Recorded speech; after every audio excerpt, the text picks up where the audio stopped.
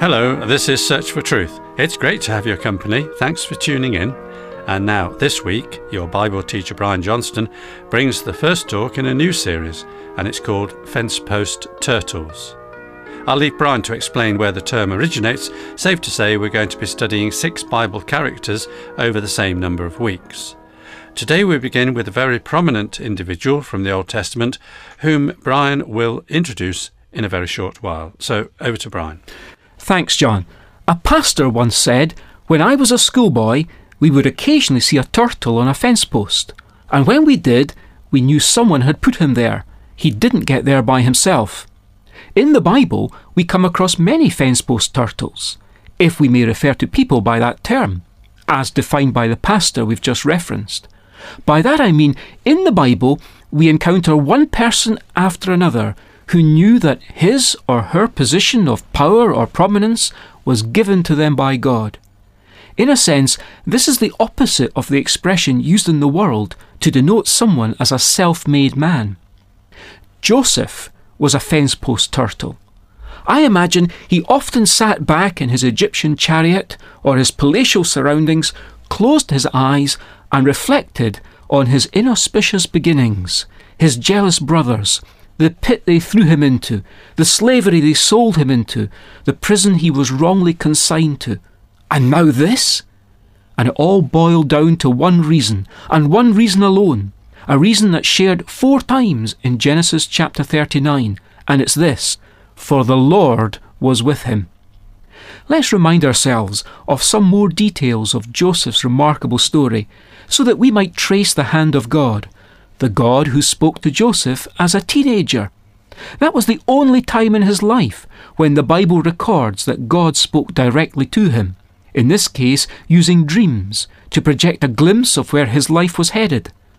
By contrast, Abraham and Jacob both experienced more frequent times throughout their lives when God appeared to them and spoke with them.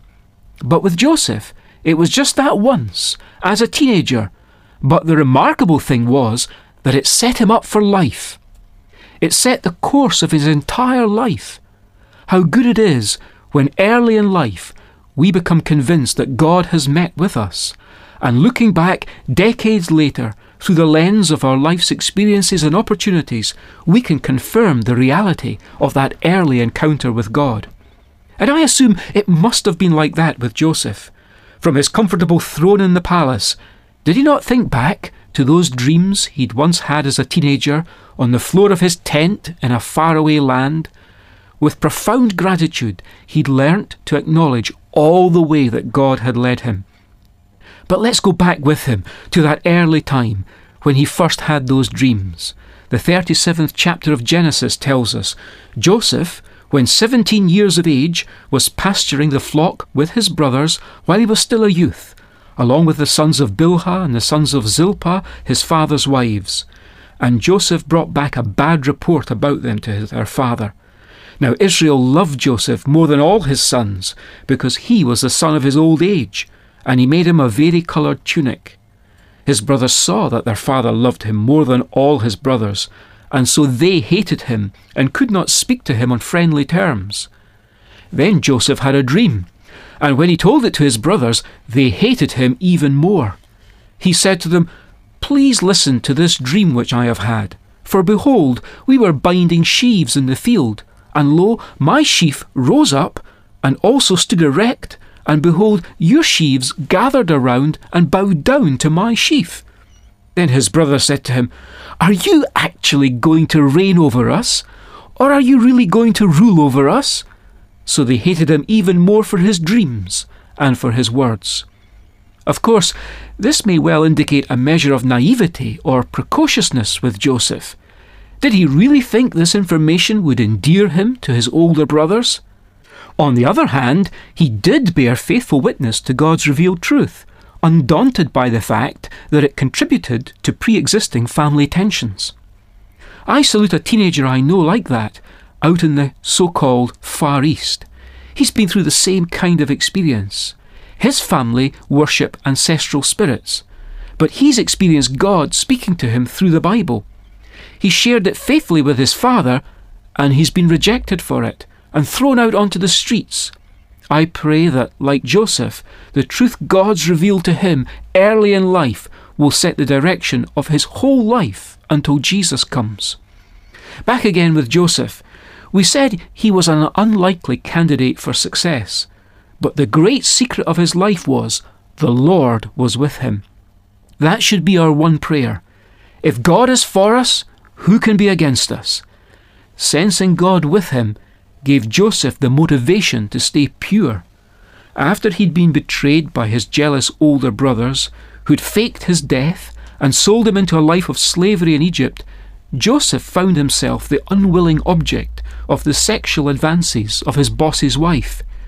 Joseph models for us how, in the case of temptation, like an infection, prevention is the best strategy. We read in Genesis chapter 39, Joseph was handsome in form and appearance. It came about after these events that his master's wife looked with desire at Joseph, and she said, "Lie with me." But he refused and said to his master's wife, "Behold, with me here, my master does not concern himself with anything in the house, and he has put all that he owns in my charge. There is no one greater in this house than I, and he has withheld nothing from me except you, because you are his wife. How then could I do this great evil and sin against God?" As she spoke to Joseph day after day, he did not listen to her to lie beside her or be with her. Now it happened one day that he went into the house to do his work, and none of the men of the household were there inside. She caught him by his garment, saying, "Lie with me."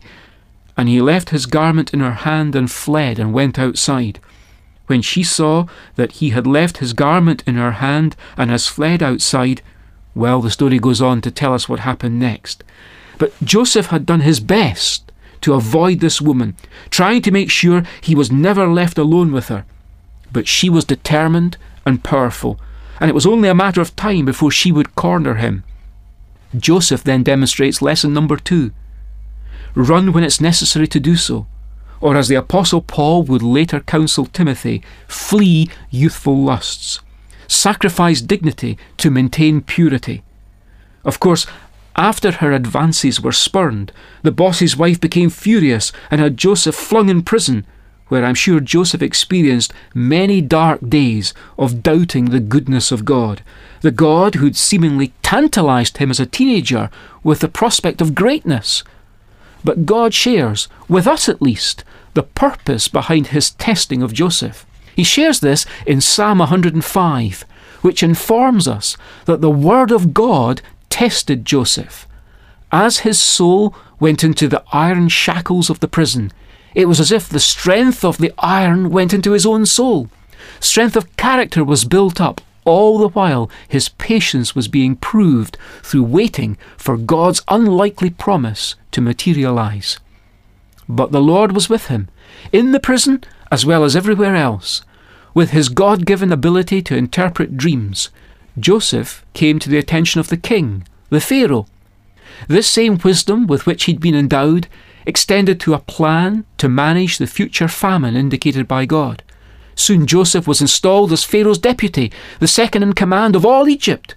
Quite a meteoric rise, wouldn't you say? How did this unlikely candidate for success get to the top? The same way a turtle gets to be on top of a fence post. Someone puts it there. God is the hero of this story, not Joseph. Tell me, is that how you see your life? Well, the prison might have been a tough test of Joseph's character, but his toughest test was still to come in the palace, not the prison. Our faith is tested more in good times than in bad. For when life is easy and power is at our disposal, it's so easy to forget God and abuse our authority.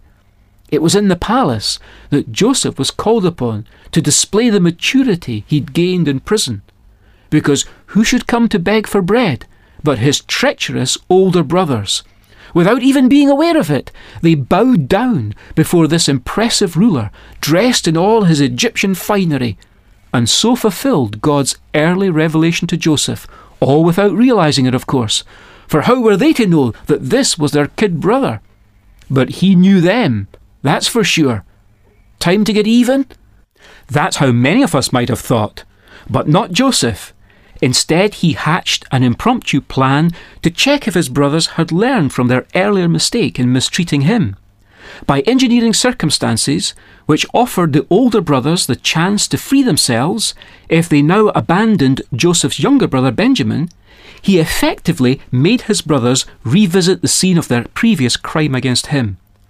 Now they chose not to abandon Benjamin. That's when Joseph discovers that they too are changed men.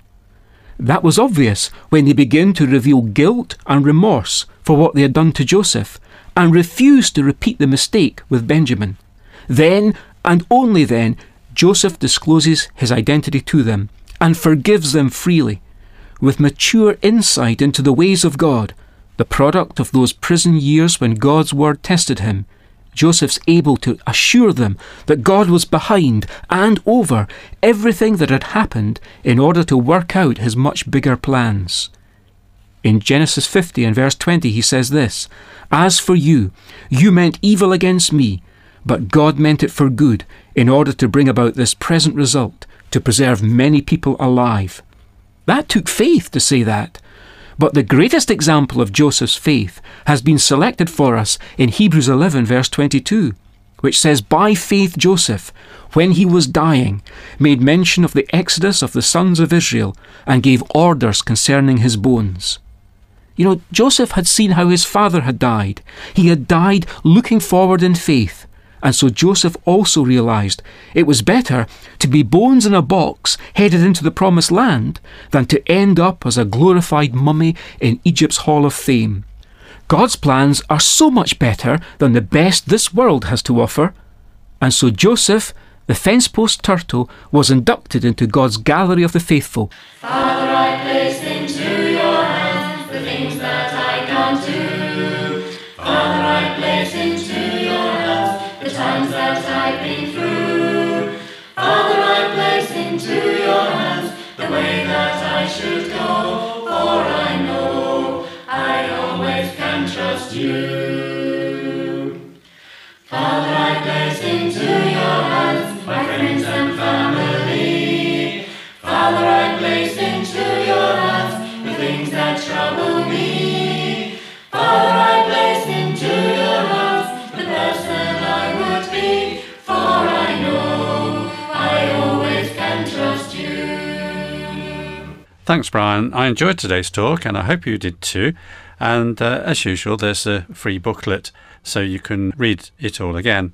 And if you'd like one, please ask for the title Fence Post Turtles. There are several other methods to access past programmes and booklets, which I'll explain in a moment. But first, I'm about to give you our contact details, so if you've got pen and paper to hand, here they are. Search for Truth, Church of God, Downing Drive, Leicester, LE5 6LN UK. I'll repeat that. Search for Truth, Church of God, Downing Drive, Leicester, LE5 6LN UK. Our email address is sft@churchesofgod.info. You might like to look out for Search for Truth featuring on www.twr360.org. And we're excited that this will give you yet another excellent way of accessing again what you first heard here on air. It's been a pleasure to have you with us today, so many thanks for listening. And next week we look forward to another Old Testament character. This time it will be, God willing, a study of Daniel. So until then, very best wishes from Brian, David, our singers, and me, John. So goodbye, and may God richly bless you. Father, we love to seek your face, we love to hear your voice. Father, we love to sing your praise, and in your name rejoice. Father, we love to walk with you, and in your presence rest, for we know we always can trust you. Father, I want to be with you, and do